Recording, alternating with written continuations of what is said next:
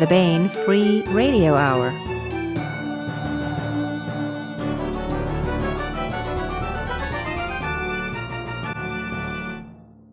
On the podcast, holiday savings and all the Baen swag Santa can carry. Plus, we continue our ongoing audiobook serialization of Timothy Zahn's Cobra, all right now.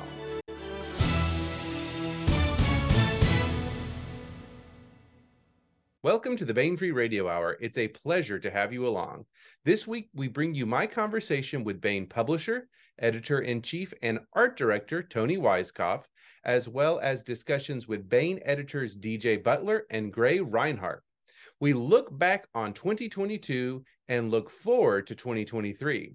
We discussed highlights of this past year and gave you a peek into what is coming from Baen Books in the new year. But first, the news.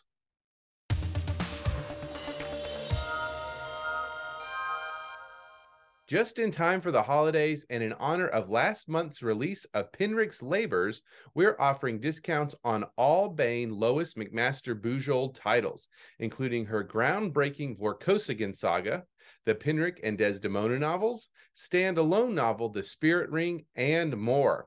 Head on over to Baen.com to see the full list. These discounts expire at the stroke of midnight as 2022 becomes 2023 and are good wherever Baen ebooks are sold. Looking for the perfect gift this holiday season? Well, look no further. Give the Baen Books lovers in your life what they really want: more Baen Books with Baen Books gift cards. You decide the amount, but remember, e-ARCs are $15 a piece. Monthly bundles, $18. Pretty sure they already have everything? Head on over to the Baen Cafe Press Store and check out our wide variety of Baen merchandise with travel mugs, t-shirts, tote bags, hats, and more. There is something for every Baen fan. And don't forget about the Baen Challenge coins. All of this information can be found at Baen.com, and act now while supplies last.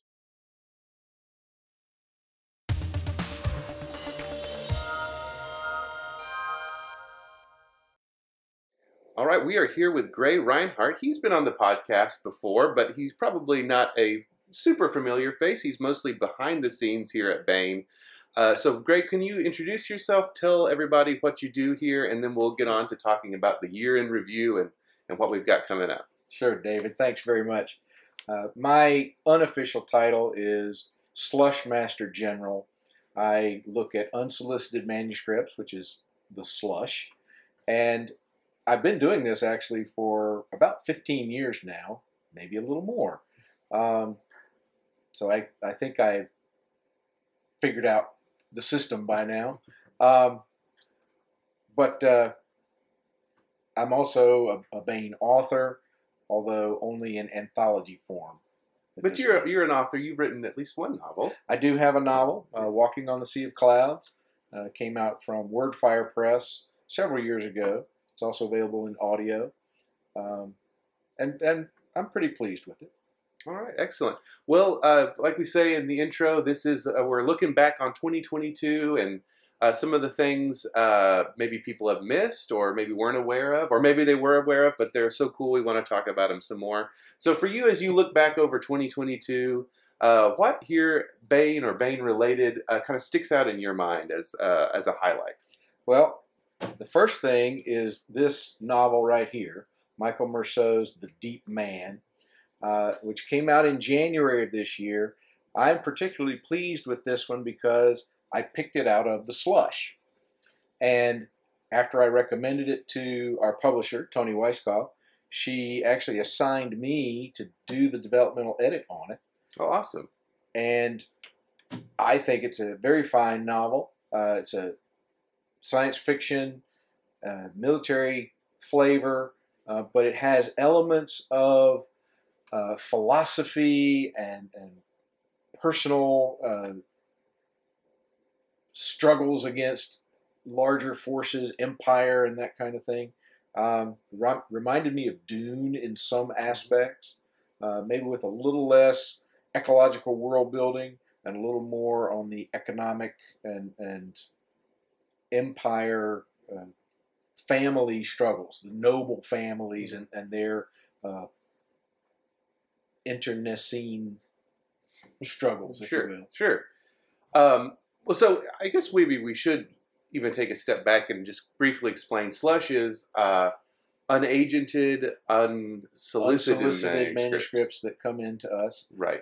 So these are writers out there who have written a book and they think, man, I would love to see a Baen logo on the spine of this. They send them to you. So how often do we end up publishing something from those? You know, there's the famous quote, 98% of science fiction is crap, so is 98% of everything. And while we're not calling anyone's work crap, we do know that the bar is very high where we can only publish so many books. And David Weber takes up a lot of our slots, as do other established authors. So how often is it that you see a book in the slush that makes it all the way to getting the Baen treatment in print?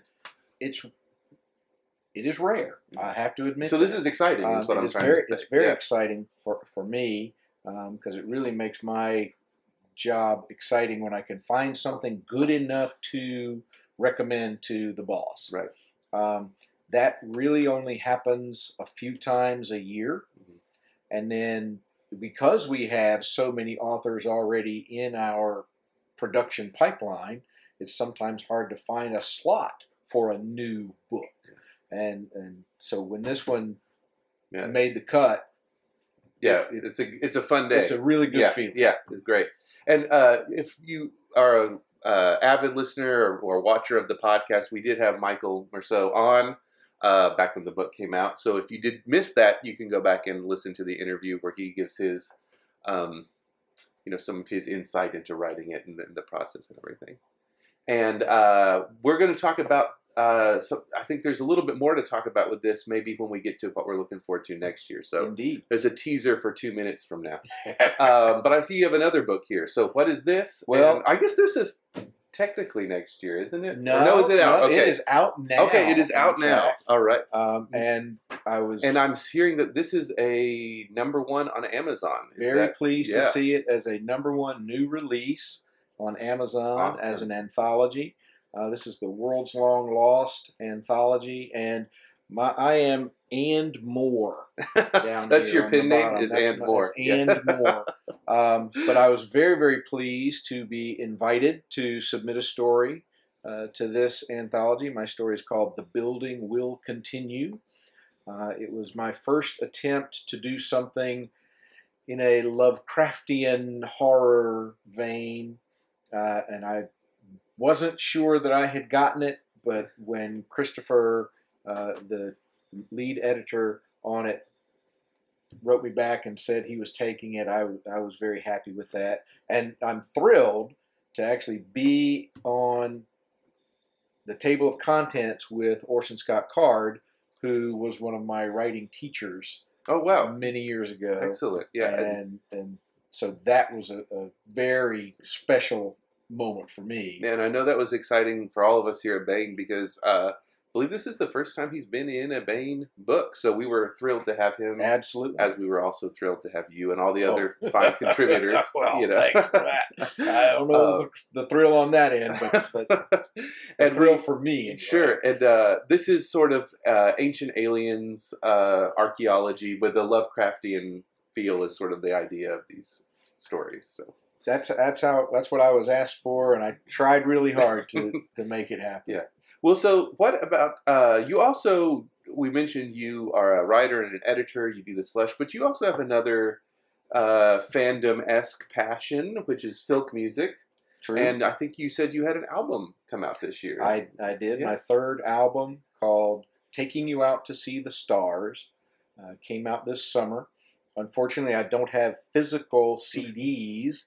But maybe that's not a bad thing because I don't know how many people do physical CDs. They're getting anymore. harder. I'm an old. It's funny to say if you listen to CDs, you feel like an old fogey. But I'm like having to hunt these things down. I'm like, what? I thought my car doesn't even have a CD player anymore. So neither does my truck. Yep. So, but it's on Spotify and on Bandcamp. Folks can listen to the entire thing on Bandcamp for free, and then if they want to throw me a little change now and again, I appreciate that. But and are these all original songs, or is there covers? Or they are all original One is derived from a Tolkien poem. Okay. But it's an odd mix because they're not all science fiction and fantasy related. And it's also a very personal album because in some respects it was sort of a retrospective, if you will, or a tribute maybe to my late wife, and part of how I processed through that grief, but also, I mean, songs about ghosts and songs about weird things, but that's what you have in the weird mode of music that I do anyway. Yeah. Let's look forward to 2023. As we teased a little earlier, there may be something from Michael Merceau that you are excited about. What else are you excited about? Talk about that and tell us what else maybe you're looking forward to, and that we can, the secrets we can reveal at this time. Yes. Well, in addition to The Deep Man coming out in mass market paperback, the smaller format paperback, we are in the process of contracting for the sequel to this, which is called The Silent Hand. And let me tell you, as I read that, it was everything this was and more. All right. Because you really get to find out some of the personal history and how some of these characters got to be the way they are. And then, of course, they are continuing with the really intense military action in terms of liberating this planet. And it's so well done. And I believe, though I am not 100% sure about this, but I'm pretty sure there will be a third novel in this series after that one. So can keep your eye out. I don't think it'll come out in 2023, but I'm hopeful. Yeah, and you will be working on that one. It sounds like. Yes. Yes. In fact, I already did my sort of developmental part of it, and let me tell you, it was easy because this Michael is a pro. Yeah. And he writes so well, really draws you into the scene and puts you into the action. Very easy to edit. All right. That's always good. Anything else to look forward to, or just sort of the regular excitement here at Baen? For me, it's going to be more or less the day-to-day. I do hope to get out to a few conventions this year and get to see some folks who I haven't seen for a while. And just looking forward to continuing to try to mine those, nuggets of gold from the slush and recommend some good stuff to the boss. Okay, excellent. Well, great. Thank you so much. And Happy New Year to you. I appreciate it, David. Look forward to, same to you. To talking and to you you're a fine family. And appreciate everything you do and appreciate everything that our readers and listeners do. Absolutely. Thank you so much. Thank you. And now joining us is Toni Weisskopf. She's been on the podcast before, and of course you know her as the publisher, editor-in-chief, art director, sort of everything Baen, the lady at the top. Toni, it's good to be here with you talking about Baen books in 2022 and looking forward to 2023. So, of course, we have all the highlights from 2022, but we only have limited time. So why don't you take us through some of the things that were memorable for you, and you just want to make people maybe who, if they fell through the cracks or they're not aware of them, some of the things from this past year that were exciting for you. Okay, so I'm going to talk about every single book. Perfect.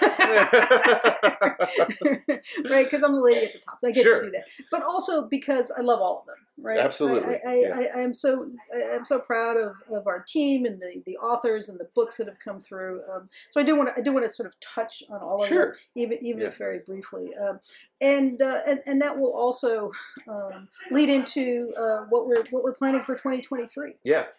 Because for instance, first book we published this year was Stolen Skies, a great new urban fantasy from Tim Powers that touched on UFO. Tim Powers takes on UFOs. Oh my God, so much fun. We had a great podcast with Tim, and that was actually one of my highlights. Was the podcast that we did with. Oh right, with Tim, not about the book specifically, but about the UFOs. Yeah. Yes, with Tim and Les Johnson and Travis Taylor. That was fantastic. If you guys haven't caught that podcast, definitely should try that. But Tim has a new novel that he's just delivered with us that is a historical fantasy, and the Bronte family, Emily Bronte and Charlotte Bronte of Jane Eyre and Wuthering Heights fame, is the center of this, and it is so much fun. So looking forward to that. So that one is coming out in whatever the next year is. Whatever, 2023. We think it's going to be 2023. Right. So Stolen Skies was a Vickery and Castine novel, yes. And that's what he's mostly been doing with us. But now we've got something not in that universe, brand new from Tim Powers. So, definitely something exciting. Yes. So much fun. And in February, our lead hardcover was A Call to Insurrection, which is a great entry into the Honorverse. It's part of the historicals that David has been doing with Tim Zahn and Tom Pope, and that was so much fun. In March, we had Servants of War, which is something a little bit different for us. It was a little grim darky, right? It is a World War I fantasy. It's a sort of a fantasy take on World War I. So golems and trench warfare, so it's Steve Diamond working with Larry Correia, and the mix of the two of those guys. And that's part of a new series, right? Age of Ravens. Age of Ravens. Yes. Yeah. So we just signed a contract for the next one. Right. So it's really excited about that one coming up also sometime probably in late 23, early 24, probably. And then Into the Real was April with John Ringo and Lydia Scherer. Lydia's a new author to Baen. She's a star of indie, and that was a contemporary. John did not kill off 90% of the Earth's population in the first book. So, do we have that to look forward to later? No spoilers here. But we are looking forward to publishing the second in that series in 23 as well. Then we had Harbinger, which is, actually, Sean, could you get the cover for that? Because that was just such a beautiful, beautiful cover by Dominic Spencer. Yeah, it could be. Yeah, we got the wall of Weber back here. Just to show you guys this. Dominic Harmon has been a new artist with us, which means he's only been working with us for about 5 or 6 or maybe 10 years at this point. A new entry in her urban fantasy series, the Tinker urban fantasy series, which is great book too. So I know we seemed like a lot of fans were very happy to see a new entry in that series. Count me as one of them. And she is working on the next one in this series. Can't rush me. Probably not 23, but probably not. Still keep an eye out. Right. But probably early 24 again when we're not rushing. Okay. So in the trade paperbacks, we had the Deep Man. I know Gray talked about that. We have the From the Slush. So exciting. It is. I mean, we truly take our Slush Piles seriously. So that absolutely is a way to get published at Baen, and we're looking forward to publishing his second novel early in 23 as well.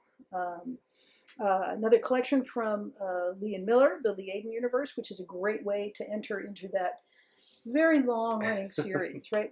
We're looking forward to the 100th volume I think in 2024. Is it 2024? Yeah. Next year. All right, so in 2023. Thank you, Sean. Sean Kortegard is doing the honors for the camera. For the camera work here. So Jane Linskold had her fantasy duology, her Portal fantasy duology, which is just a beautiful take on that she had on that. I love the fact that it was multi-generational. Yeah. Right, we had the teenage questers, and then we had the mentors from our Earth, who were ladies of a certain age. Yes, and this too was also just a This is so cool. This is like well, I don't want to play favorites, but I thought this was such a cool idea to. Yeah. And this was all Tom Kidd's idea too. Yeah. So Cool. Yeah. Essentially, my role as art director is to pick extraordinary artists and let them do their thing. So this was all kudos to Tom Kidd. This is Jane had given us these books both at the same time, so we were able to give them both to Tom Kidd at the same time. So I was looking for a series look, and he's like, "Do you want a series look?" And I'm like, "Oh yes, do that." Jane also, we just signed a contract with Jane for another book in this universe. Oh, cool. So this sequence is finished, but there's more adventures to be had in the universe. So Valley Hellions came out by Tim Akers. Yeah, that's well. We can't pull every book off, but that was a great cover. It was also a great cover. Todd Lockwood was the artist on that one. Really, really striking urban fantasy cover. And Tim also got a fantastic cover for his epic fantasy, Wraithbound. That's coming up next year? It is. Yeah. In Yeah. April. Yes. It is. We're sort of having these things tend to run in I don't know, bunches, I guess, sine waves, possibly. Something. we don't try. Yeah. So it's we're having sort of a hard science fiction moment where we're having some really great hard science fiction come through, and sort of as that's peaking, we're seeing an epic fantasy rise. We're segueing into epic fantasy and sword and sorcery both. Yeah.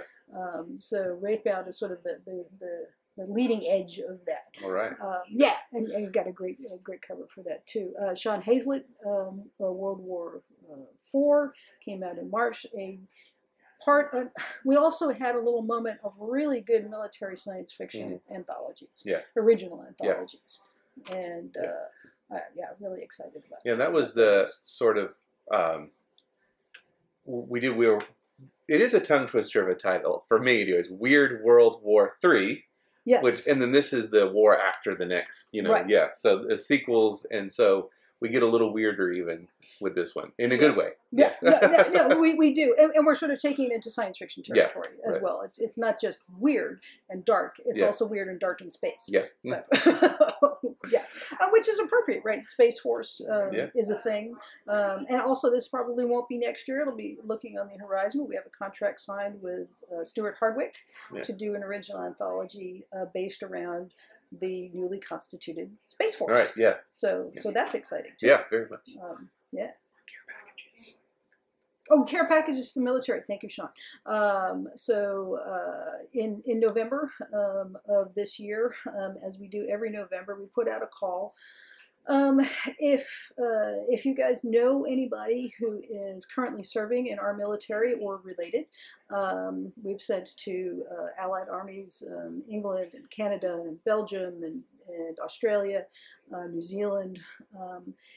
Anybody who's currently deployed or currently serving, if you have an address, we will send you books. That is our idea of a care package because we are readers, right? That's how we show we care. Exactly. It is. And to show that we appreciate your service as well. That's ongoing all throughout the year, but we tend to publicize it in November around Veterans Day. Also ongoing throughout the year, we send books to VA hospitals. And for those, we rely on our fans. If you have a VA hospital in your area and you can walk the books in, contact us and we will set you up. We will hook you up. So, yeah. All right. All right. So, Time Troopers, which is one of our reprint anthologies. We do those another great cover. That is another great cover. Kieran Yanner, I think this was his first cover for us. Oh, really? So he is a brand new artist to Baen, although not to the field. Bring it over. Oh. Yeah, even better. All right, there we go. I'm not going to go into each and every paperback. Okay? No, we also do mass markets there. That covers it, right? It does. So, and I maintain, I don't know if I've said this on the podcast, that the mass market paperback is the greatest fiction delivery service created in the history of the world. I'm on record. I love those things. I love that we still do them even as ebooks. We love ebooks too, and I read a lot of ebooks, but I love the mass market, so it's great. I think people predicted that the paperback would go away. The mass market paperback would go away as the ebook achieved supremacy. Yeah. But that hasn't happened. It hasn't happened. Yeah. No, and I think you're right. It's because it is maybe not the perfect. I'm not sure there are perfect things on this side of heaven, but right, other than obviously present company. But but it is a great way to read. Right? Yeah. It's a good size for your hand. The size of print that you can get. So it works as a physical object. Right. And I think, I think it will never go away. Yeah. I agree with you. So looking at our summer, yeah. Oh, so I was going to say, okay? Keep going. That's right, because that was only one season. That was I know. Settle in. That was only one season, right? We had David Weber and Chip Powers and Larry Correa and John Ringer and Wes Spencer, and that was just the hardcovers. So much fun. And so our summer led off with Sharon Lee and Steve Miller. Right? If you want summer reading, binge reading, oh my gosh. I mean, there is no better series to do that with than Liaden, I think, right now. So we had a new novel in that series, and we will have another Liaden novel in that sequence. Salvage Right is going to be coming out, I don't know, sometime in 2023. We'll let you know. Yeah. Right? And then the next month in June, we had David Weber and Jane Lindskold returning to the YA Star Kingdom series. Yes. Yeah. We had a new artist for that sequence, a new artist to that series. I don't think Bob Eggleton had ever done an Honorverse book before, but he was thrilled to be the first person to do a hexapuma. Ah. Right. So if you want to see what a hexapuma looks like, is it right behind us? Yeah. New Clan right there. There it is. Yeah. Now, there you go. Yeah. So if you've always wanted to know, this is what a hexapuma looks like. To Bob Eggleton, right? Right. There will be others, right, in the Honorverse, illustrated, but that was one. Then the following month we had a Tim Zahn, the Icarus plot, right? And so that's on the we put that was such a great cover from Dave Seeley. This is the artwork. And this is like a great heist sort of. Yes, it is. Ocean's 11, in space kind of. Yeah, with the fun twists and the cool characters. Build the team and exactly. So much. I mean, all the stuff that Tim brought to the Star Wars universe. He's getting to do his own universe. Yes. Right. So much fun. And this is a series close to Tim's heart too. And happy to say there will be another Icarus book coming out in 2023. Yes. The Icarus Twin. Yes. Well, that's just even the title, the way that it relates to the plot is interesting. Yeah. So, in August we had an Acidi Shards novel from Kevin Eikenberry. Right. Yeah. So Kevin, again, he's not a new author, but he was new to Baen, and worked closely with Eric Flint to develop this one. Yeah. And we get to see military cadets, what George Washington would do with military cadets with modern sidearms, right? Yeah. And again, an absolutely beautiful cover. Is that from Kieran? I believe so, yes. Yeah, another great cover from Kieran Yanner. So, and then also in August, a great techno-thriller science fiction novel by Travis Taylor, Ballistic. Yeah, very like near future. Yeah, could happen tomorrow. Kind of. Yes. Yeah. What happens if one of the richest men in the world decides to hold the world hostage? Not that I'm saying they would do that, right? Okay, but if they wanted to, what would they do? How would they go about it, right? And so the International Space Station plays an important part, but also again, seeing how Travis puts that team together. Yeah. Right. There's the Marine. There are the engineers. There's the woman in the Space Force. The astronaut who's on the space station. They all play a really important part in this, and it's just nonstop, amazing actions, just pure, full on Travis. It's so much fun. And that's one I don't. think we did I don't think Travis is very busy, and yeah. so I don't know if we got a chance to do a podcast. We've talked about it when it was released, but Yeah. I don't know if we did a full interview. So if you missed that one somehow, Yes. definitely go back and check out the book because it is. Yeah, for sure. And you should check out his TV show too. Yeah.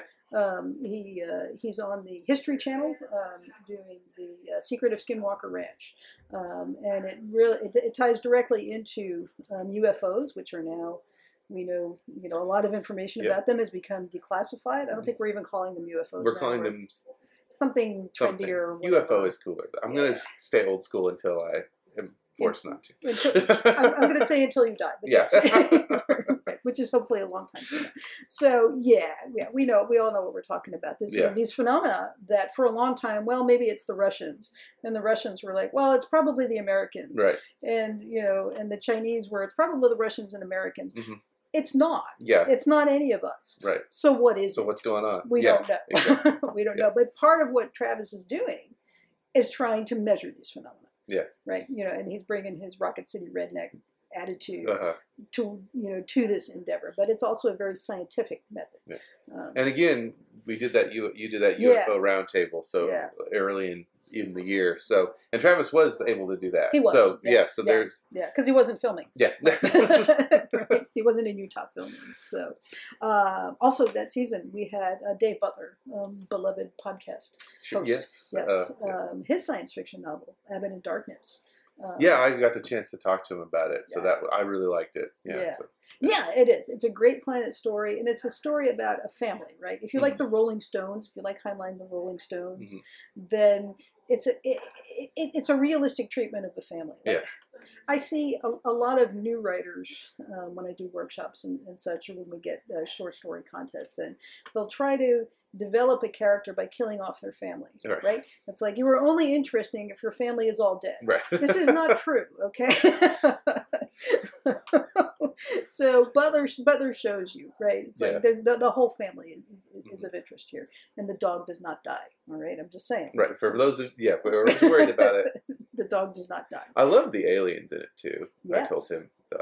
We don't want to, they kind of come late, so I don't want to spoil too much, but they're very cool. They are. They're well thought out, and yes, and they're very important to how the story goes. So another one of our original anthologies, military science fiction anthologies, was Robo Soldiers. Thank you for your servos. Okay, Stephen Lawson, who is the editor. Right, but it is it sounds like it's humorous military science fiction, but it's not. Again, a great cover here from Kurt Miller. Was that Kurt? Oh yeah.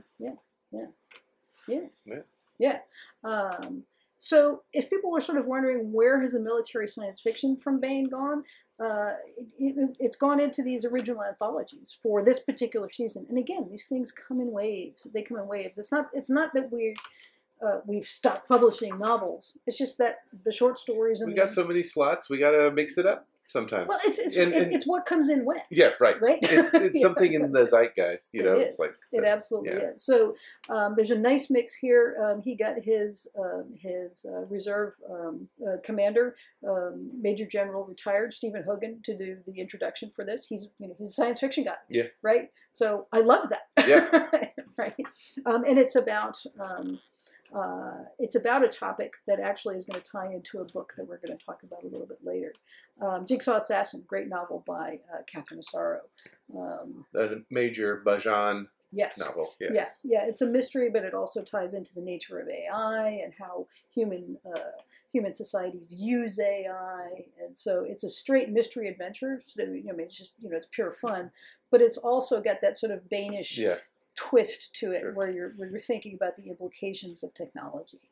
And then Trouble Walked In by Mike Kupri, which was also a very different take on science fiction. We had a little noir moment too. We absolutely did. Yeah. Hard-boiled noir movement. Yeah. We did, right. Moment. Right. And Larry Correa and Casey Azell sort of led the charge on that with their original anthologies.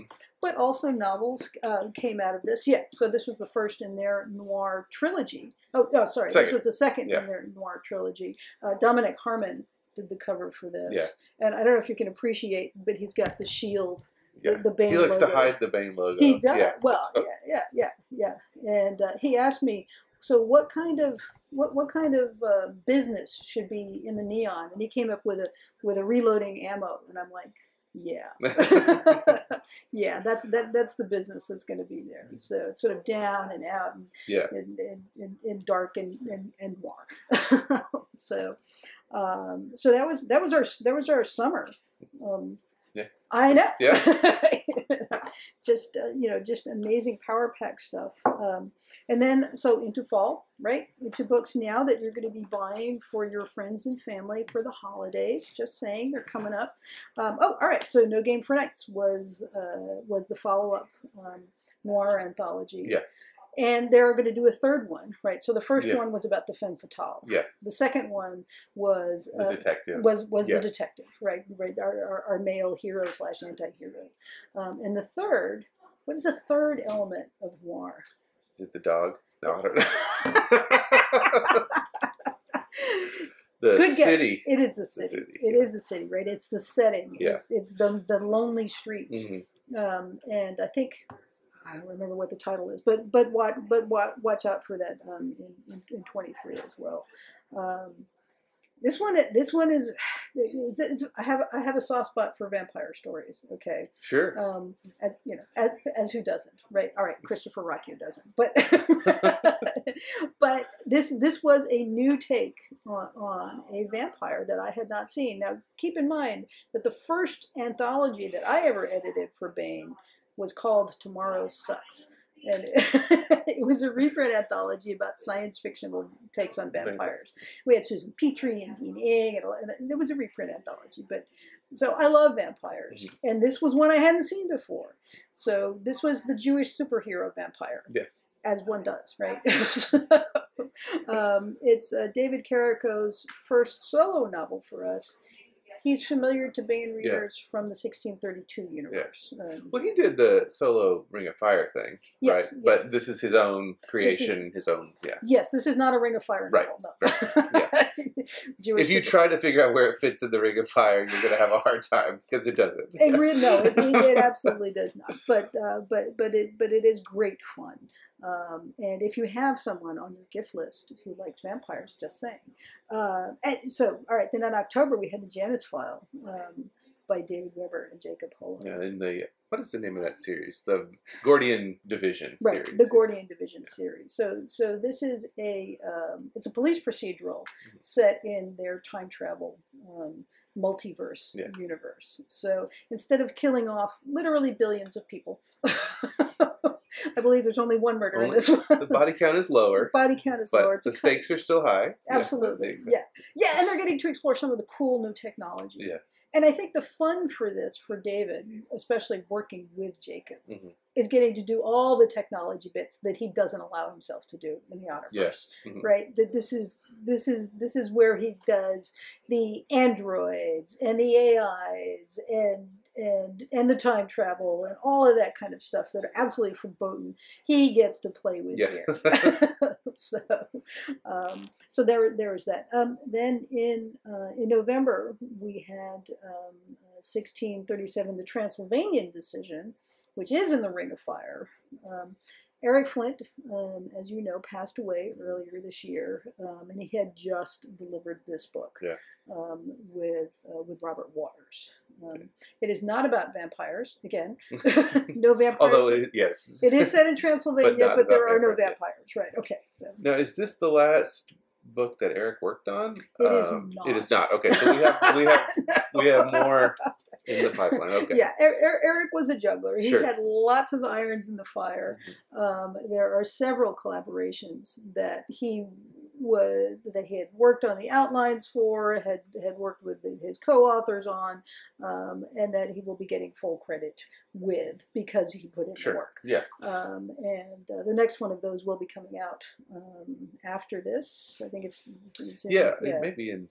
What are we putting together now? Maybe in. Yeah, I think it's in 20. Maybe fall. Yeah. I think it's it's fall or spring of 23, and we'll be continuing the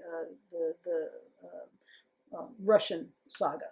Of course, the Russia in the 1632 universe has broken up into several states, and that side of things. Right. So you're right. You're right. There are lots of problems, but there's really interesting technology that they're exploring too. Trackless trains and steam powered airplanes, and we need all something that fun stuff. Yeah, well, you need that to get across the steps, right? Okay, so that's coming up. Then in November, we just had Penrick's Labors by Lois Bujold. Penrick is just such a cool. And this is the third. Yes, this is the third of her collection. Yes, of her Penrick series. We call them collections, but they're connected novellas. They read like novels. They're all about Penrick and Desdemona, who lives within him, Penrick is just such a fun person to hang out with. Right, Lois is a wonderful storyteller, and Penrick is and so much fun, and the cool twists and the lovely fantasy world. So, Penrick, awesome, great. And then for December, our hardcover is a original novel by Simon Green. So this came out 2-3 weeks ago or whatever. I don't know what day. No, a week ago. As we record this. Anyway. Yes. Yeah. And a lot of people associate Christmas with ghost stories. Yeah, it's a long tradition of that, It's in the song. Lots of whatever and ghost stories of Christmas is the most wonderful time of the year. Yeah. There's the line about it. Yeah, all right. So. Why is it the most wonderful time of the year? Because scary freaking ghosts. Okay. Stories. Right. Not really, but it is right. The season is getting darker, and Christmas Carol, and so on, and so this is part of his Ishmael Jones series. Now Ishmael, he's not your standard cookie cutter detective, okay, and this is why Baen publishes these, right? Yeah. I'm not gonna give it away, but I was about to, so I'm glad you said that. Okay, I won't say anything. Well, I mean, this is I think book 12 in the series, so you can't. Each episode stands alone. Okay, well, book 11. Okay. And this is because these were never released in America. No, these Simon's British, English, UK-ish. Well, I don't know what the term they like over there. Anyway, he lives in England. He lives in England, yes. And they were released over there, but never over here. And so we are reissuing the first 10, I guess. Is that correct? We've got the first 3 on the schedule. We've got the first 3 on the schedule. Yeah. We'll see what happens, I guess. Yeah. But then this is a new one. This is a brand new one, and it's from us. So, yeah. Exciting. So it has better art. I'm just saying. It does. Also that season we had Deploying Dragons by Dan Cobalt. Yeah, the sequel to Domesticating Dragons. Right. So, when you're looking to monetize your genetically designed dragon, what do? You look to the military-industrial complex, right? That's where the money is. So Dan is an active biologist. He's written literally the book on putting the science in science fiction, and he does. So he's part of our wave of hard science fiction, but dragons too. So, Deathless Gods came out in October by P.C. Hodgel. Oh, right. Yeah. Which one is that? Okay, there we go. Yeah. Another beautiful cover there for Pat Hodgel. Part of one of my favorite series. The 40th anniversary. Oh, it's the 40th anniversary of the beginning of that series. They are just intricate and dark and arcane and beautiful and great characters. Also really good on horses. So well done, Pat. Joelle Presby in November. Right, who's written with David Weber, but this is her first solo novel. It is. That's correct for us, anyway. Maybe period. Period. Yeah. Okay. Yeah. We got Kurt Miller again. Did the cover for this? It's hard science fiction. It's about what it takes on every possible level to get the first space elevator up and going on the continent of Africa. Yes. Yeah, and so Kurt also did these beautiful portraits of the 2 main engineers involved in this effort. They're cousins, and they have So again, we were talking about family. Right, they have to deal with their long, big, extended. I've seen it in the. It's so beautiful. Very nice. Yeah. They're huge extended family, and that's part of the fun of the story, right? They didn't just kill off all their relatives, much as they might have wanted to at one point or another. So Joelle has lived in Africa. She's writing what she knows, and it's just so authentic. And again, one thing I do love about that kind of thing is we all like the familiar and stuff. We like what we like, and that's great. But it's also so cool to see something that everything feels new and fresh. It might not to someone who has lived in Africa, but to someone who hasn't. Yeah. Everything is cool. You know, like, oh, I didn't realize, and the cultural differences, and and so it's neat to see that take through that different lens, I guess you might say. Yeah, it is, and she also gets the giant mega corporation. Because she also has experience in that, right? Well, she was in the military. Yeah. And has worked with giant military contractors. Yeah. She was an officer in the Navy. Yeah. So she gets multiple different kinds of that's of also cultures. a different world. Yeah, it is. It is. Yeah, for us it is. Yeah. So really, again, if you like hard science fiction, you are really going to, I think, go crazy for that one. Trinity's Children by Dave Barra. Just, so much fun space adventure, right? I mean, it's just pure space adventure. We have exploding spaceships on the cover. Right. What more do you need? Right. Summer's End by John Van Stry in December. This is another sort of grittier. It's not grimdark. Sure. But it's a grittier version of the future. Yeah. People are leaving Earth because they need to get off the planet. And our hero is 17. He's just earned his engineer's degree, and he needs to get off the planet. As the novel develops, we discover more and more why. Precisely, he needs to leave the planet. He is leaving a dark past behind him. But this one reminded me so much of Heinlein, right? Yeah. Because he is a tough guy, right? And he relies on the lessons that he's learned as a tough guy to move forward in life. But he doesn't let that ruin it, right? He's always striving for a better future. And again, he's striving to help his family, right? He's striving to help get his brother off the planet and his parents off the planet. And he has many adventures along the way. So it's near future, near space, written by a guy who's been an engineer, who's been a tough guy, and it just comes off so authentically. And he's a new writer for us as well. Yeah. So it's exciting to have him come on to the Baen family, be part of the Baen family. Absolutely, yeah.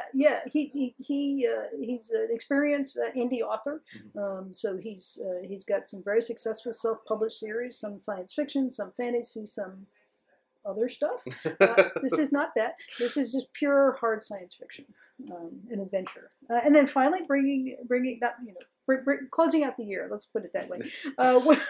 World's Long Lost, which is a original anthology edited by Christopher Rocchio, who started this project while he was an editor here at Baen, and Sean C.W. Korsgaard, who helped Christopher wrap the project up when he came on it. Yeah. So we have nice continuity there. And this is sort of Lovecraftian, ancient alien science fiction sort of thing. I get the schedule's so weird, but I think as you are watching this, probably the week before, if you've checked it out, we did a big interview with a lot of the contributors and stuff. So give everyone get a chance to talk about their story. There's great people in it. A lot of names that you will recognize. So including Orson Scott Card, which we talked about with Gray when he was talking about it. That's the first Scott Card story in a Baen book. So, and I think Adam Oyebanji is also in it. He's an author who just had a new novel out earlier this year. I think this may be one of his first short stories that anybody has seen. Great stuff. So that's 2022. Whew. Yeah. So what about 23? We got a whole new year coming up. I'm so glad you asked. Yes. What can people look forward to from Baen Books in the coming year? So coming out in January, we have the sequel to Rich Man's Sky. Is Will McCarthy. Right, Will McCarthy is Poor Man's Sky. So how does we know how the rich guys get to space, right? They develop their own rocket ships and send themselves up there, right? Boom, there you go. That's how you do it. Okay, go. Right? Easy peasy. Right. So the rest maybe of us... Maybe not that easy. Right. The rest of us... Easier peasier than for the rest of us. Yeah. We partake in a It's a reality show. Reality TV show. That's right. So thousands of people sign up for this show, and part of the what determines who gets into space is your popularity on this TV show. And our hero in this, he knows he's not going to make it. He knows he's not going to make it. He's close. He's close. Yeah. He's really close, but he doesn't quite have the charisma that some of these guys do. But one of the guys who does have the charisma gets murdered on the moon. Yeah, this is cool because it's in the same world, but it's not the same kind of book as the first one in the series. No, it's very different. Yeah, so it's very cool. Yeah, it is. It's more of a straight narrative, less different viewpoints. Where we're following this one guy who is a police detective. So again, we're seeing that sort of police detective mystery way. Yeah, it's just happening. It's just happening. February. The month of love. What price victory? Right? David Weber asked the question, what price victory? And it's a new original anthology in the Honorverse. Again, great stuff. In March, the second book in Chuck Gannon's epic fantasy series. The Vortex of Worlds. That's the name of the series. Yes, and Into the Vortex is actually in the title. Yeah. Then also in March we have Time Trials by Mike Rothman, M.A. Rothman, and again our own DJ Butler. Yeah. And that's a weird one, okay? Yeah. But it's a cool one. It's a cool one. Yeah. We don't publish things that aren't cool, so it goes without saying. But it's a little bit. It's got elements of a lot of different things, right? It's got elements of time travel, sort of reminiscent of Mike Williamson's Long Time Until Now. Long Time Until Now. Yes. Now this is. I always say that was now. This is then. Right. Right. Yeah. Mike has hard titles. He does. But a little bit of alien contact. A lot of like Egyptian mythology. A lot of Egyptian mythology. Yes. Yeah. So if you think Egyptian mythology is cool and you'd like to go back to that time, these aliens will send you there. No pressure, only possibly the fate of the Earth. So, yeah. So, Time Trials. And then in April, again, we're looking at this fantasy moment. Was it book number 4 in Larry's fantasy trilogy? Yeah. Yes, it is. Okay. Tower of Silence. Yeah. And this is the Son of the Black Sword epic fantasy. Yeah. I just read it. Yeah. It's dark. Yeah. It's dark. I don't know whether he's working with Steve Diamond or it's just that's the part. I think it's that's the part of the story that we're in. But we learn a lot more about that world. So very cool. Yeah. And that's a great series. I mean, we like everything Larry does, but we do. He's flexing on that one. I feel like in a good way. Oh yeah, absolutely. Yes. Going back to the trade paperbacks, we had Chicks and Tank Tops. So much fun, right? Yeah. I wish I would cover on that one. Dave Seeley did the cover for this from a concept by Jason Cordova. Okay. I'm pretty sure that the only reason Jason did this book was to get this cover. And I'm 100% behind him. So, and so was Esther, by the way. Esther Friesner was the creator of the Chicks and Chainmail series. I remember the convention where she came up to me and said, Chicks and Chainmail and go. And I'm like, sure, that'll be great. We cannot call it that. And she's like, no, of course not. So I brought it to Jim Baen and he's like, oh, we have to call it Chicks and Chainmail. And we're like, okay. So the original Chicks and Chainmail, published amazing authors. Oh, yeah. And it was a series of. It was a series of original anthologies. I don't remember how many now, but quite a few. Yeah. So when Jason had the idea to do military chicks, this is actually one of our military science fiction original anthologies. So there are some very thoughtful military takes on this. There's also some weird stuff in here. Esther's story. Whoa. Just whoa. It has everything in it, and it's brilliant, and it's great. It is absolutely worth the price of admission for that alone. But Steve, and I know Jason has said this, but and we'll talk about it when it's released. But it's very important to him that Esther give her blessing, and she Yes. has been extremely supportive of it. Yeah. I know, and so that, in addition to being excited about the book, he was excited, just to get to work with Esther. to work with Esther and have your hero and your inspiration sort of give her blessing, and for the book. Yeah, So, yeah. No, and it's nice to see that generational, handoff. No, loving that. Also in January, Scarab Mission by Jim Cambias. Just doing great, mind-blowing, big, expansive ideas. This is a sequel to the Gödel Operation. Yeah, Gödel. Is it Gödel or Gödel? It is Gödel, okay, because there's no umlaut. He told me, I was like, shouldn't that have an umlaut? And he's like, no. We don't use them in the future. I'm like, that makes my typesetting easier. All right, there you go. Yeah, that was. I interviewed him about that on the podcast, and I love that book. It was a grand romp, but like you're saying, like mind bending ideas, and hard science, but also, I don't know. This is great. Yeah, but also great adventure. Right? Yes, the adventure, but also hard science fiction at the same time. Right.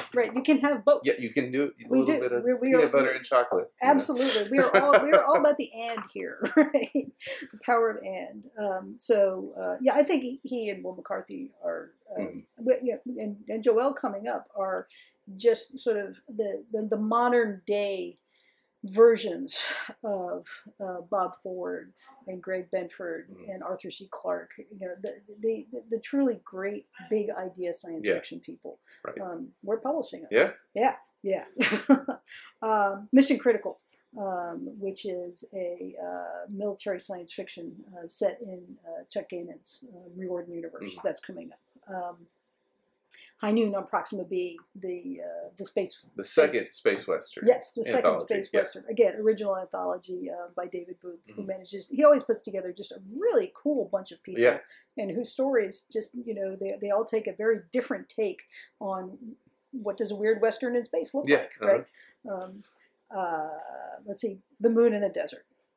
Coming in March. Oh yeah, I know. Okay. We're excited about this one. Oh my god, yeah. All right, so again, this is part of our hard science fiction limit. Like very super. Doesn't the hardest, right, but also heart. Too. Oh no, right, yeah.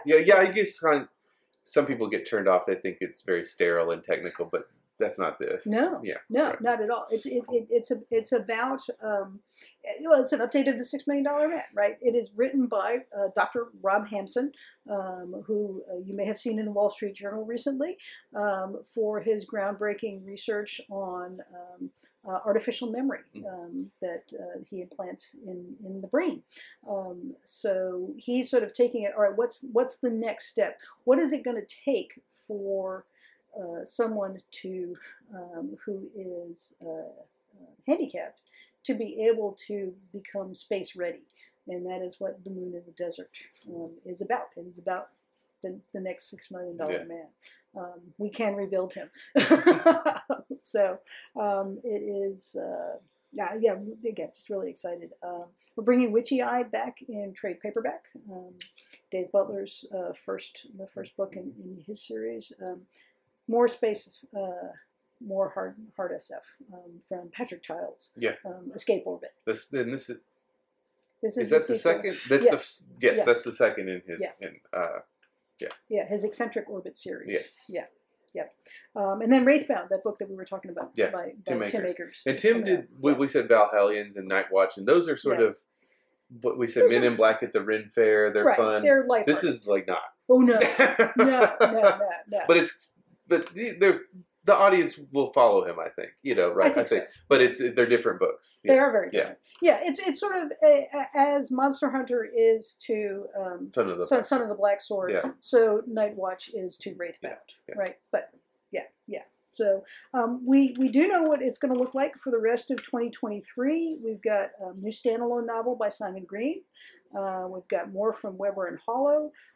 We've got hard science fiction original anthology Shared World by Les Johnson and engineer Ken Roy.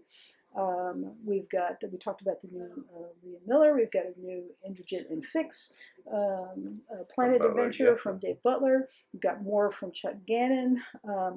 We've got a reprint anthology.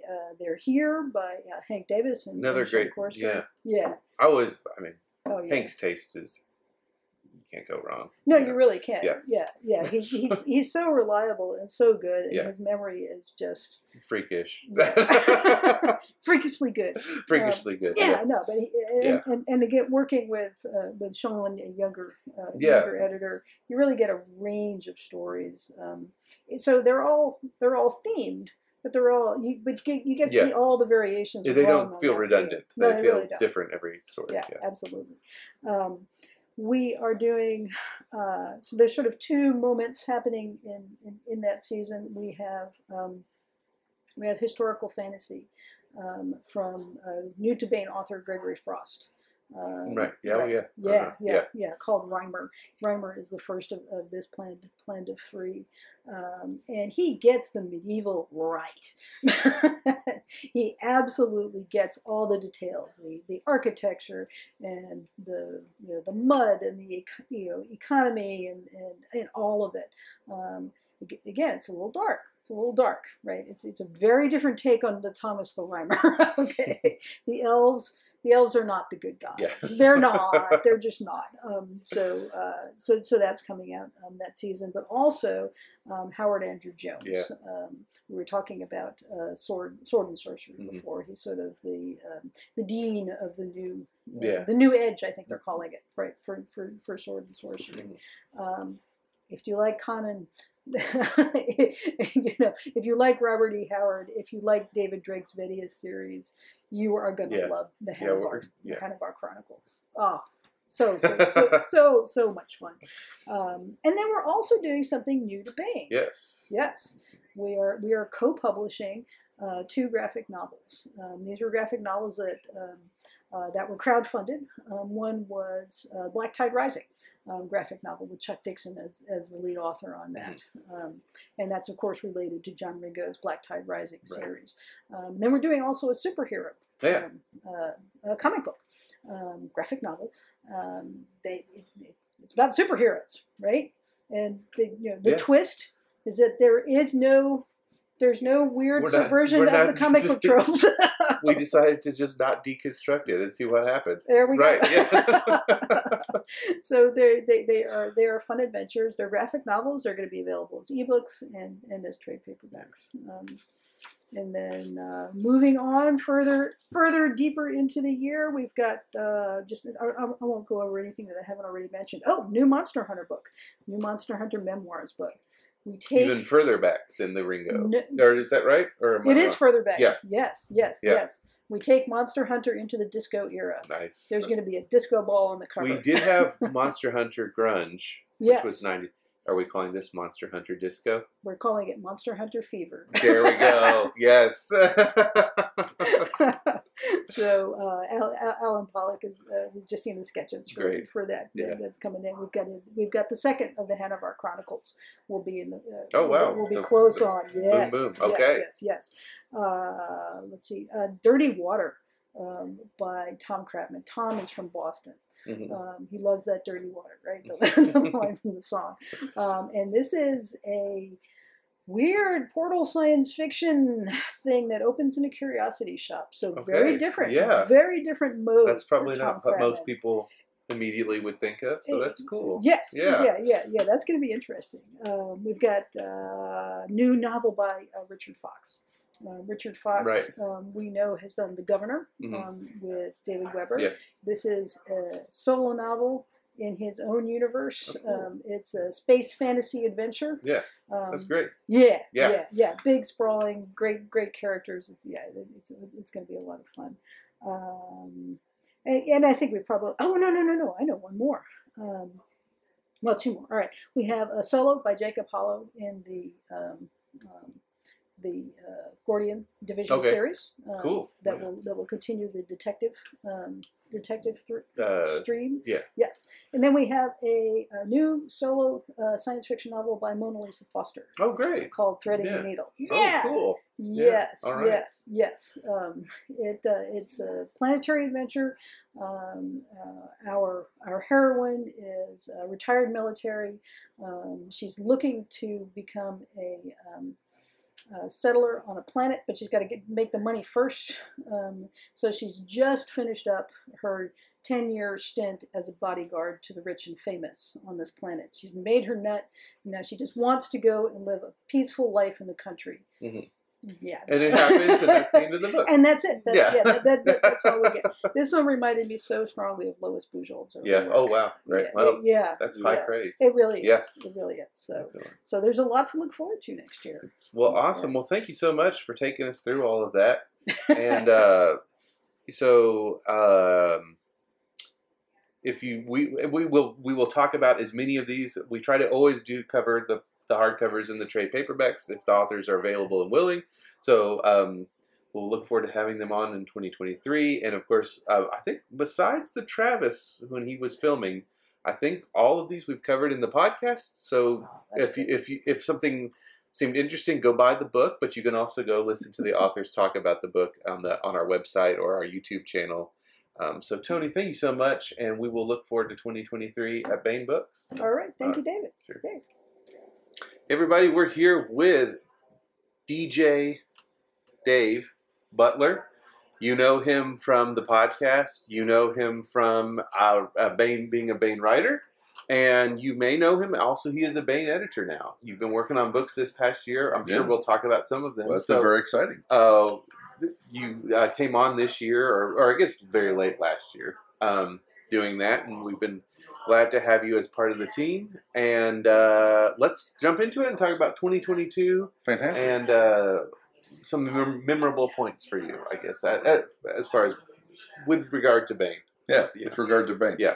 That's a good qualifier. It was a great year. Wow, what a lot of fun we had. So the stack of books will remind me about the book length stuff. So let me call out first Christopher Baxter's Baen Fantasy Adventure Award winning short story On Cultivating a Chosen One. Wow, how fun was that? We had a lot of people in the office comment actually today as I've been talking about it that what a favorite that was. Yeah. Kind of a cool, ironic, systematic assault on the trope of, hey, prophecy, there's a chosen one coming, we'll prepare and we'll protect and, nurture the young Harry Potter so he can overthrow the Dark Lord. And that's still available on the Baen website. I don't know what the URL is, but if you search for Baxter or Chosen One on our website, you'll find the story free. Christopher's all three of the winner and the runners-up. I got to meet them, interview them in the podcast, met one of them at DragonCon, and I think they're all young talent to watch. Yeah. So that was really cool. Other great stuff though. We had some cool anthologies this year, and I confess I don't know all of them inside out, but a couple. You are in the inside. I am in the inside of some of them. And maybe the outside is your name on the front. Anyway, yeah, these two I wanted to call these out. And it is true I happen to be in them, but that's I just think they're awesome. So Sword and Planet, what a cool neglected genre. I think a lot of us, I guess us meaning people in science fiction who are as old as me, I don't know if this is true anymore, but Edgar Rice Burroughs. Oh, yeah. Right? I mean, like, I would go to the library and there were books that I would check out over and over again, and Tarzan was cool, but I always liked John Carter. John Carter. The Venus stuff also cool, but like John Carter and Mars was my guy. Yeah. And so the idea to sort of resurrect, that is not a dead genre, but to go back and look again at this, not recently appreciated genre maybe, and in some ways, I mean, you can talk about H.G. Wells, but in some ways, the roots of the genre, really. Yeah. Yeah. I mean, well, John Carter is like 1912, I think, right? Yeah, yeah. So, Yeah, very early. Yeah. And to sort of play with a little bit with the boundary between fantasy and science fiction, right? Right. I mean, Sword and Planet is potentially right there, where John Carter. I mean, is it science fiction really? I mean, I don't know. Spaceships, it's aircraft. The guy has a sword. He kind of gets to Mars by magic. So this is a lot of fun with some great writers in it. T.C. McCarthy, Jody Nye, Tim Akers. I have a short story in it. So yeah, that was a really cool one. Right at the beginning of the year, right? January, February, something like that. It may have even been late 21. Was it? I don't remember. I thought it was scheduled for late 21. And maybe no, I think it did come out in like February. We had supply chain issues or something. Yeah, so I think it was beginning of the February. year. Yeah, I think you're if right. I have inadvertently chosen a 2021 book, my apologies. I was excited about it in 2022, though. Yeah, exactly.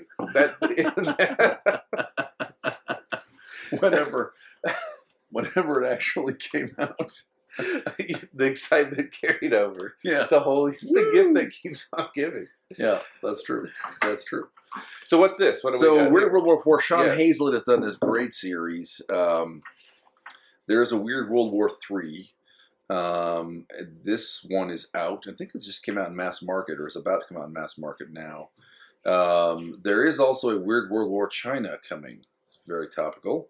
Probably that's coming in 2023. So I think that probably 2024 maybe. I'm getting a signal from our cameraman. That one's coming up. These are again some huge contributors. Jonathan Mayberry, for example, is in here. Brad Torgerson, Mike Williamson. So and like David said, it happens. I have a story in both of these. But the Weird World War IV anthology, Weird World War III, was the premise was you write a story about a world war that is presumably in the future of now, but at least after World War II, which is in some sense weird. Weird World War IV is you have to write about a world war in the future in which there has been an intervening war. Yeah. So right, you have to be two world wars in the future, and so a lot. And it's not a single war. This is not one of these anthologies. It's not a shared timeline. Yeah. Right. So they're pretty wildly different. And I know some authors in this one were in 3. And they sort of did sequels, but some were not in 3, and they invented 2, like you said. Right, you had to at least have a little bit of backstory about the missing war in between. Yeah, absolutely. So that's a lot of fun. Sean Hazlett is a guy to watch. He also is a writer. I think sort of tends to favor horror, actually, personally, in his own writing. So loved that those came out. That was a lot of fun. Now, have you read the Lynn Skold books, Library of the Sapphire Wind and Aurora Borealis Bridge, David? I haven't. We put out so many books. I confess that I have not read those all the way through. But it is cool. You do know though that I do love one this cover painting. feature. This is pretty cool, right? It is one painting. Tom Kidd. This reflects apparently the way we got the manuscript. We got one manuscript and it was long enough that my understanding is Tony said, make this 2 books. And so Jane did. Jane's a delight. I got to read these. I had to read them because I got to interview her about them. And it was a lot of fun.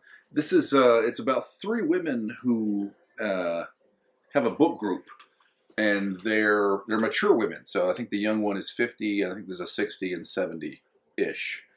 And because they're all various reasons, various degrees, basically single, they are the only ones who show up for the reading club, the book club, at the local library on Valentine's Day, when they are summoned into another world. It's a portal fantasy, but the thing is, in this other world, they are basically the role of fairy godmothers. So there are what would be YA protagonists if they were the protagonists, which they're not. There are these young people in the other world, and I say people, but if you see the covers, there are a bunch of zoomorphs, basically humanoids with animal heads, and that's what they are. There's a stag-headed, and a fox-headed, and a lion-headed youth who have various serious crises, and when they try to summon help, they get these 3 women. So it's kind of like an epic fantasy novel in which we are following the adventures of the fairy godmothers. And it's great. It's intergenerational. But rather than being told from the view of the kid, getting to sort of understand the older person, like something like Tommy Lee Jones and Michael Caine, Young Lions, right? Or Old Lions, what's the name of the film? Might be Old Lions.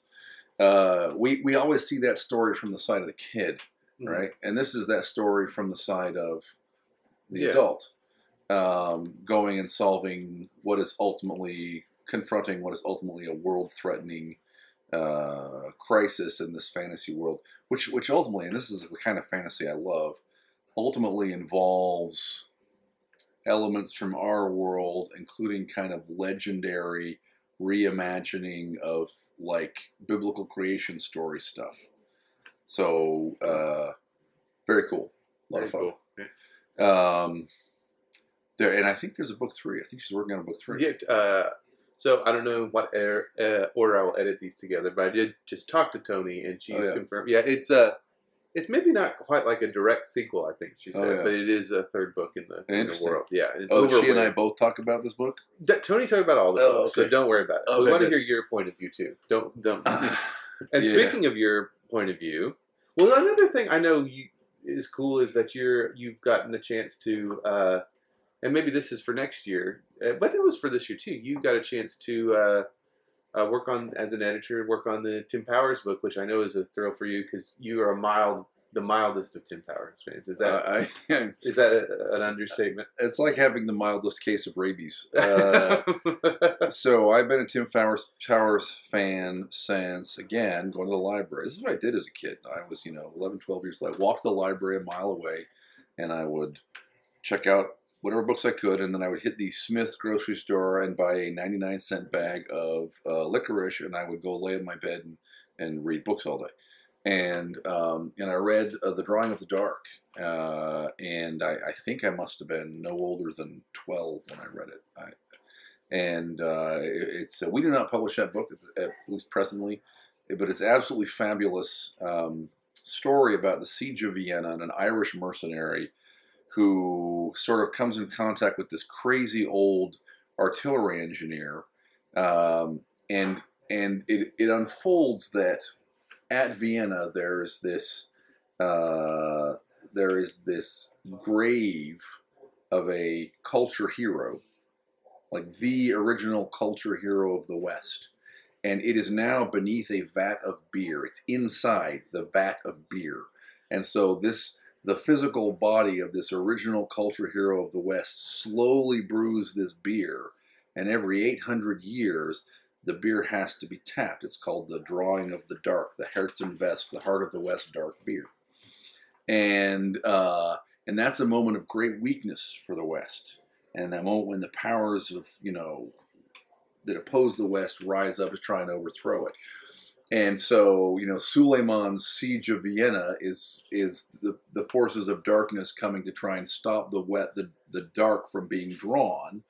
And it turns out that Brian Liffey, the mercenary, I think that's his name, Liffey, is the inevitable. Every time the dark is drawn, that culture hero reincarnates. And so, in the previous phase, he was King Arthur, and now he's Brian Liffey, and so he's now, he has to protect the beer until, I can't remember if it's like midsummer or the equinox or something, when the beer has to be drawn, with the help of crazy old gunpowder Merlin, while Vienna is besieged. So, what a wonderfully insane, erudite, delightful, exciting book. I've been a fan of Tim since then. I met him in recent, probably 2018 or 2019, met him at Dragon Con, and I consider him a friend. He knows my name, I think. It was very exciting. In the first case, this year, I got to interview Tim about his Vickery and Castine books. Yeah, the third one. Yeah. Which tackles UFOs. Stolen Skies, yeah, is that right? Stolen Skies. Yeah, which is the Vickery and Castine books are. So I should say I really like that one, Stolen Skies. If you are at all entertained by, you don't have to like believe anything, but if you're at all entertained by talk of UFOs, tinfoil hat stuff, right? Black helicopters, secret geometries and standing stone formations, right? This is a series for you. Vickery and Castine are both basically secret agents. Castine is in the different stories with different federal agencies. Vickery is sort of used to be with, but is now, he's like the Gene Hackman character in Enemy of the State. Everything wrapped in tinfoil, living in trailers, and it's an urban fantasy trilogy. Yeah. And I got to interview Tim. Absolute delight. I also got to edit a 10 Powers novel. How crazy is that? Like if you had told 12-year-old Dave, hey, there will come a day when you get to edit a Tim Powers novel. Yeah. How cool. First of all, I would have said, what do you mean edit? I'm 12. I don't understand. I'm 12. But once you understood, you would have been impressed. I would have been impressed with my future self. It was a lot of fun. So this book is coming out in 2023. Fall. I will tell you, if you liked Stress of Her Regard, right, which is a classic Tim Powers novel in which Byron and Shelley and Keats are important characters. That's a great one. You should read it. If you haven't heard of this book or read it, you should go read Stress of Her Regard, even though we don't publish it. But you should read it. It's about a tribe of mountain-dwelling vampires who harass mortal men but also give them poetic abilities. And it's about how basically Byron ultimately tries to fight back and defeat the Lamii. And so it's this secret history, and it ties in with the writings of these various poets and novelists, but also like the Carbonari, the sort of Italian version of Freemasonry, who are sort of anti-Habsburg rebels in at least some of them in the real world, but in this history they're a secret rebellion against this vampire tribe. Classic Tim Powers. Hide Me Among the Graves was sort of a semi-sequel to that. This new book, My Brother's Keeper, takes us into a very similar space. And I don't want to say too much, so I will say that the protagonist is a classic figure from English literature. I think Tony... Are the beans spilled? You can say who it is. Yeah. Emily Bronte is the main character. It's mostly Emily Bronte's point of view, but it's about the Bronte family being cursed and dealing with a curse that involves werewolves and demons and other stuff. It's very cool. It's very I'm excited about this. Yeah. But, we mentioned you're in there. But you've also had some stuff coming out. We talked again we'll probably put Tony at the end editing when I edit this. But I talked to Tony about Abbott in Darkness. Oh yeah, your first real straight up science fiction. Yeah, first real novel.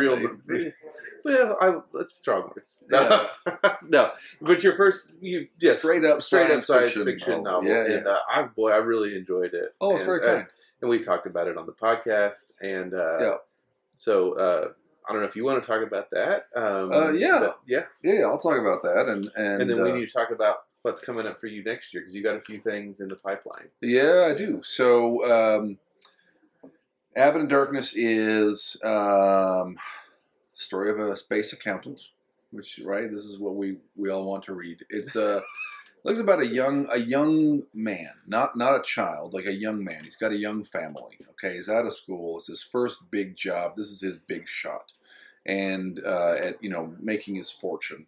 And it's on a planet 40 light years from Earth that is controlled by a corporation, by a big company, and it's the model here is the East India Company, okay, where without going too much into this, right, the sort of the basic problem with the East India Company is that they were far enough away from London that they sort of on purpose, sort of accidentally assumed government-like functions, but they didn't have government-like incentives or government-like checks. Right. So, a for-profit corporation basically finding itself in charge. And that's the situation here. So the Saravar company and Saravar system, John Abbott goes for this, his job as an accountant, and gets sort of caught up in this espionage, skimming from the books, gun running sort of plot in which his life and his family's life's in jeopardy, and so it's so science fiction, a lot of fun, ray guns, family dog. I Tuckerize my dog, and that came out this year, and I was very excited to see that. It's a lot of fun. Well, does the dog live? The dog lives. The dog lives. The dog also changes color. It is my dog, except that the dog changes color. Not change colors. My dog doesn't actually change colors. My dog sort of appears to change colors. Yeah, like in the trick of the light or something. Well, in the summer, she sheds. Her coat's a lot thinner, and she looks reddish. And then in the winter, her coat's a lot thicker, and it looks black. So yeah, that came out. That was a lot of fun. What are these guys doing? Well, let me talk about this, but give me a minute. Let me talk first about Pat Childs, because I want to talk about that as well. I got to edit Tim Powers. I've got to edit other novels too. I've been editing various Baen novels, and if I leave one out, you should not infer that I don't like it. But I just want to talk about two. So sure, Tim Powers, awesome, and Pat Childs. Holy cow, Pat Childs. We published 2 books by Pat, and his third with us, at least, is coming out next year, and it's called Escape Orbit, and I got to edit that. Man, that was a lot of fun. Pat's a smart guy. He's a smart writer. Hard science fiction, sort of near-future science fiction, sort of like, something like Christopher Nolan's, I forgot the name of it. The one about relativity. Interstellar, thank you. It's sort of kind of in that space in terms of time, and also in terms of a little bit some kind of the feel. So if you read Frozen Orbit, which was the first book in the series, Frozen Orbit is about an expedition out to Pluto because there's some weird readings out there. And basically we pick up where that finishes, and the protagonist, I should say, a point of view character from book 1. I don't want to spoil book 1 at all. Basically wakes up and maybe potentially to our surprise is still alive, but also sort of not in his own body. And it's about discovering exploring what the anomaly was that was discovered at the end of book 1. It's got an interesting kind of thinking about relativistic effects, and kind of a first contact scenario where the contact is really with artifacts, right? As opposed to Green Man comes out of a suit and says, "Take me to your leader." So Patrick Childs, really really smart stuff. Escape Orbit. So go read Frozen Orbit now, and you'll be ready. And then you'll be ready. And you could also read Frontier, which is his standalone novel, not in the same series. So so I'm looking forward to that. It was a lot of fun to edit those books this year. Looking forward to both coming out. This book came out. This is a book by me, but it's not from this year. It's 2020. I know that because it came out in July of 2020, right in the height of COVID, when no one was going to bookstores, and people were worried about losing their jobs. But it's a lot of fun. It is sword and sorcery-ish. It is a little science fiction-ish. It is about it's about a future Earth and these two kind of sword and sandal characters who are making a living basically as mercenaries. They're thinkers. It's a heavily banter-driven sort of setting. Kind of a buddy cop. It's buddy comedy maybe thing. Not cop, but well, kind of cop. By the end, they basically become cops. Not buddy. Yeah. But it's a buddy cop story. But we bring it up now We're bringing it up now because there are 2 sequels coming out in 2023. Very exciting. So the first is in May or something like that, and it's called Between Princesses and Other Jobs. And that's actually a collection. So I've written 10 short stories about these characters. So actually the story in Sword and Planet that I have is a story about Indrajit and Fix.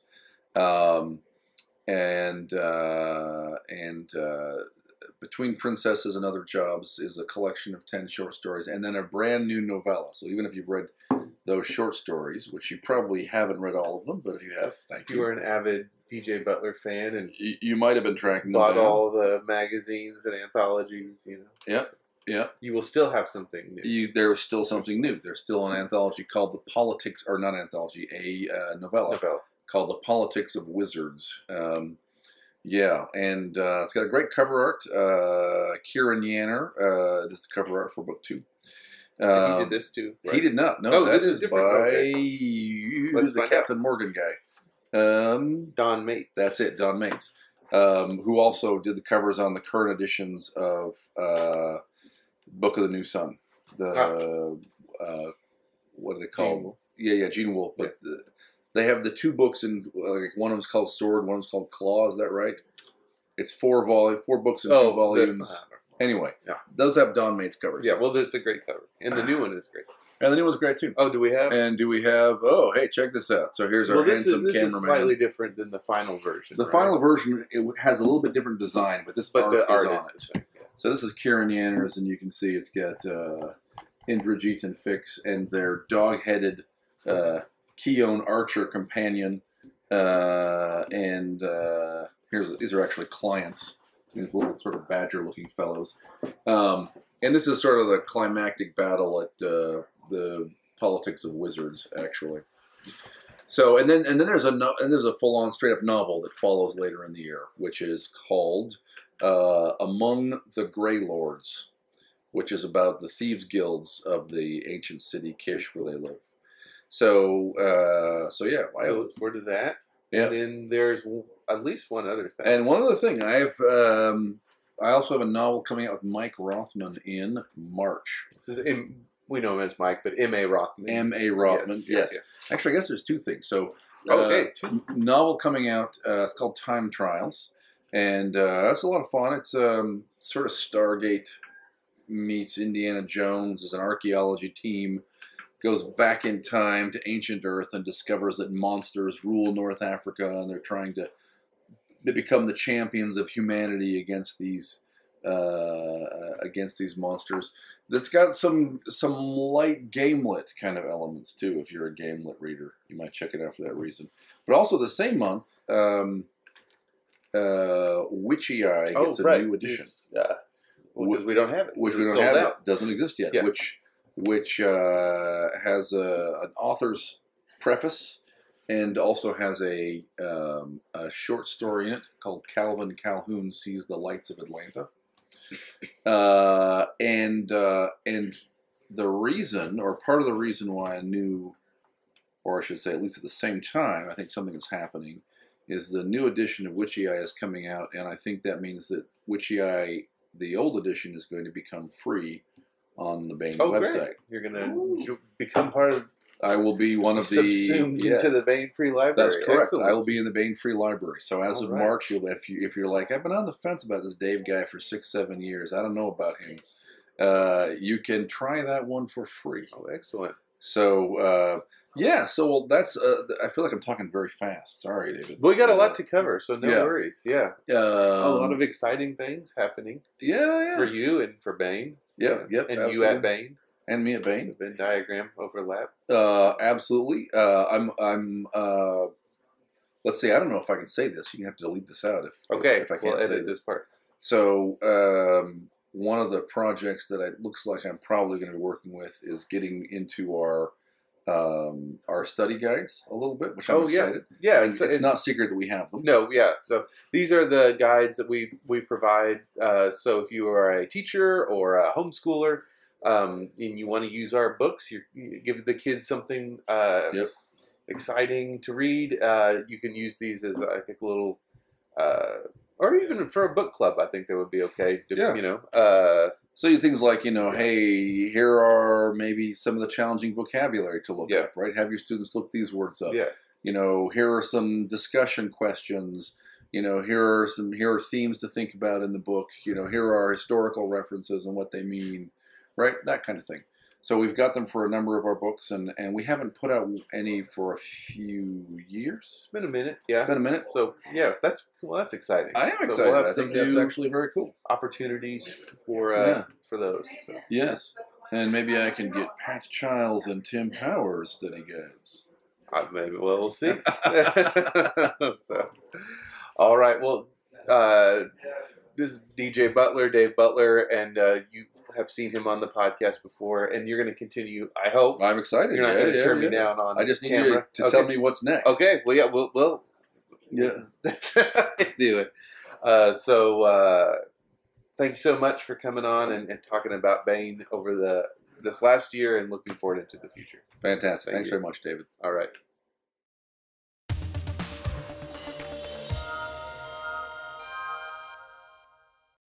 And now we bring you Timothy Zahn's Cobra.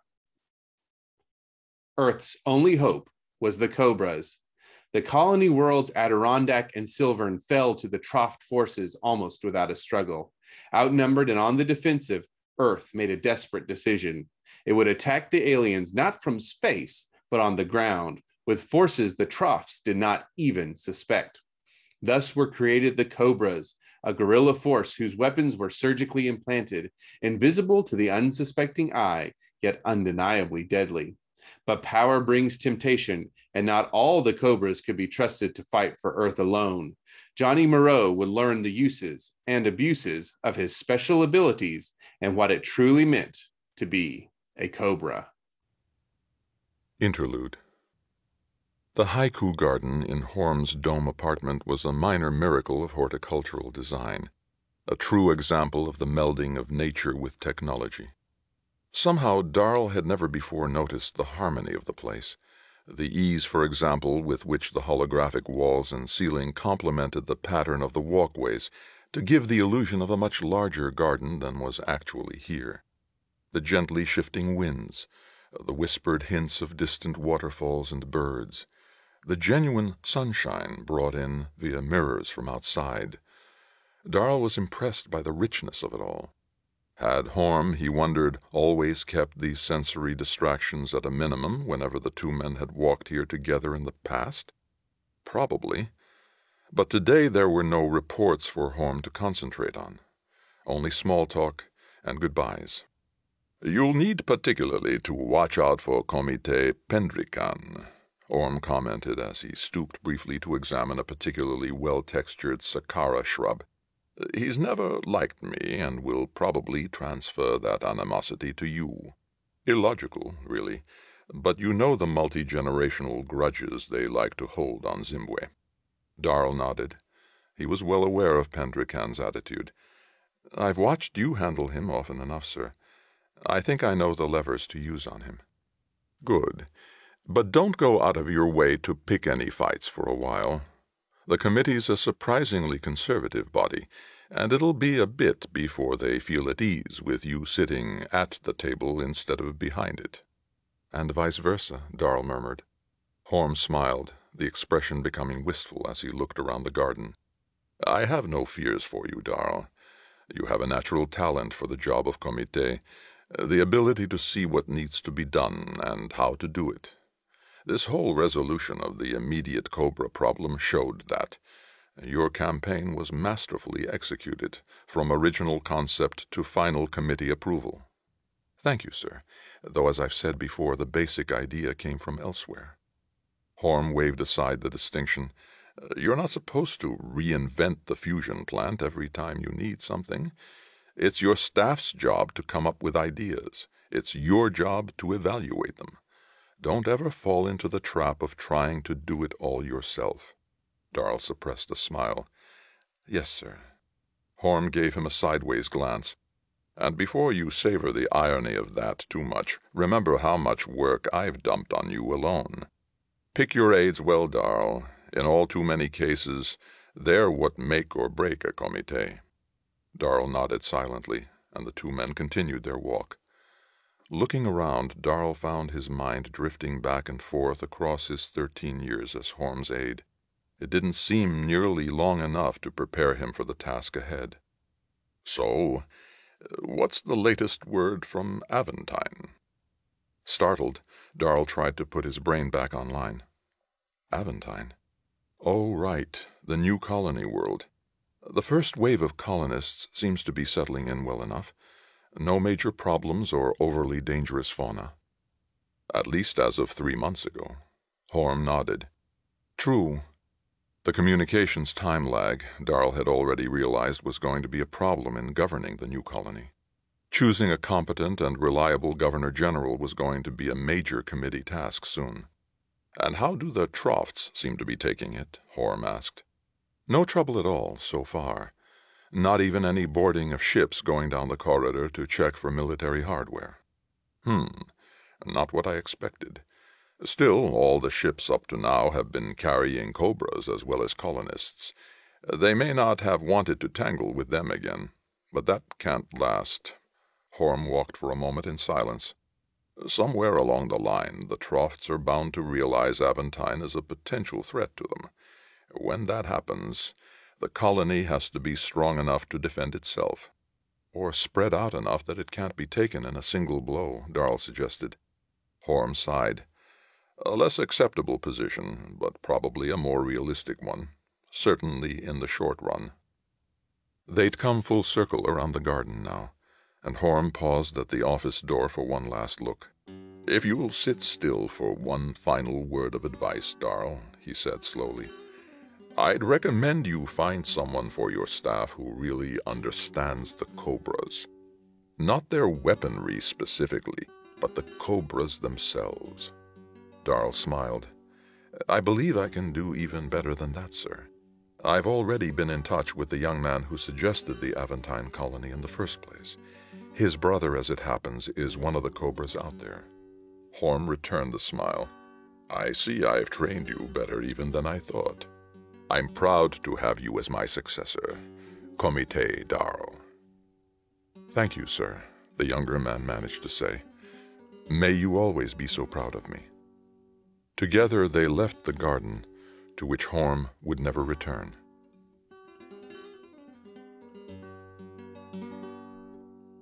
That was another installment in Timothy Zahn's Cobra, and that's it for the podcast. Thanks as always to Audible.com and podcast theme composer Ruth Judkowitz. Praise, thanks, and gratitude to Tony Weiskopf, DJ Butler, Gray Reinhardt, and good night, Tony Daniel, wherever you are. This is David F. Shirirod coming to you from a soundproof bunker somewhere deep in the heart of Texas. Join us here next week at the hammering heart of science fiction and fantasy, and keep reaching for the stars.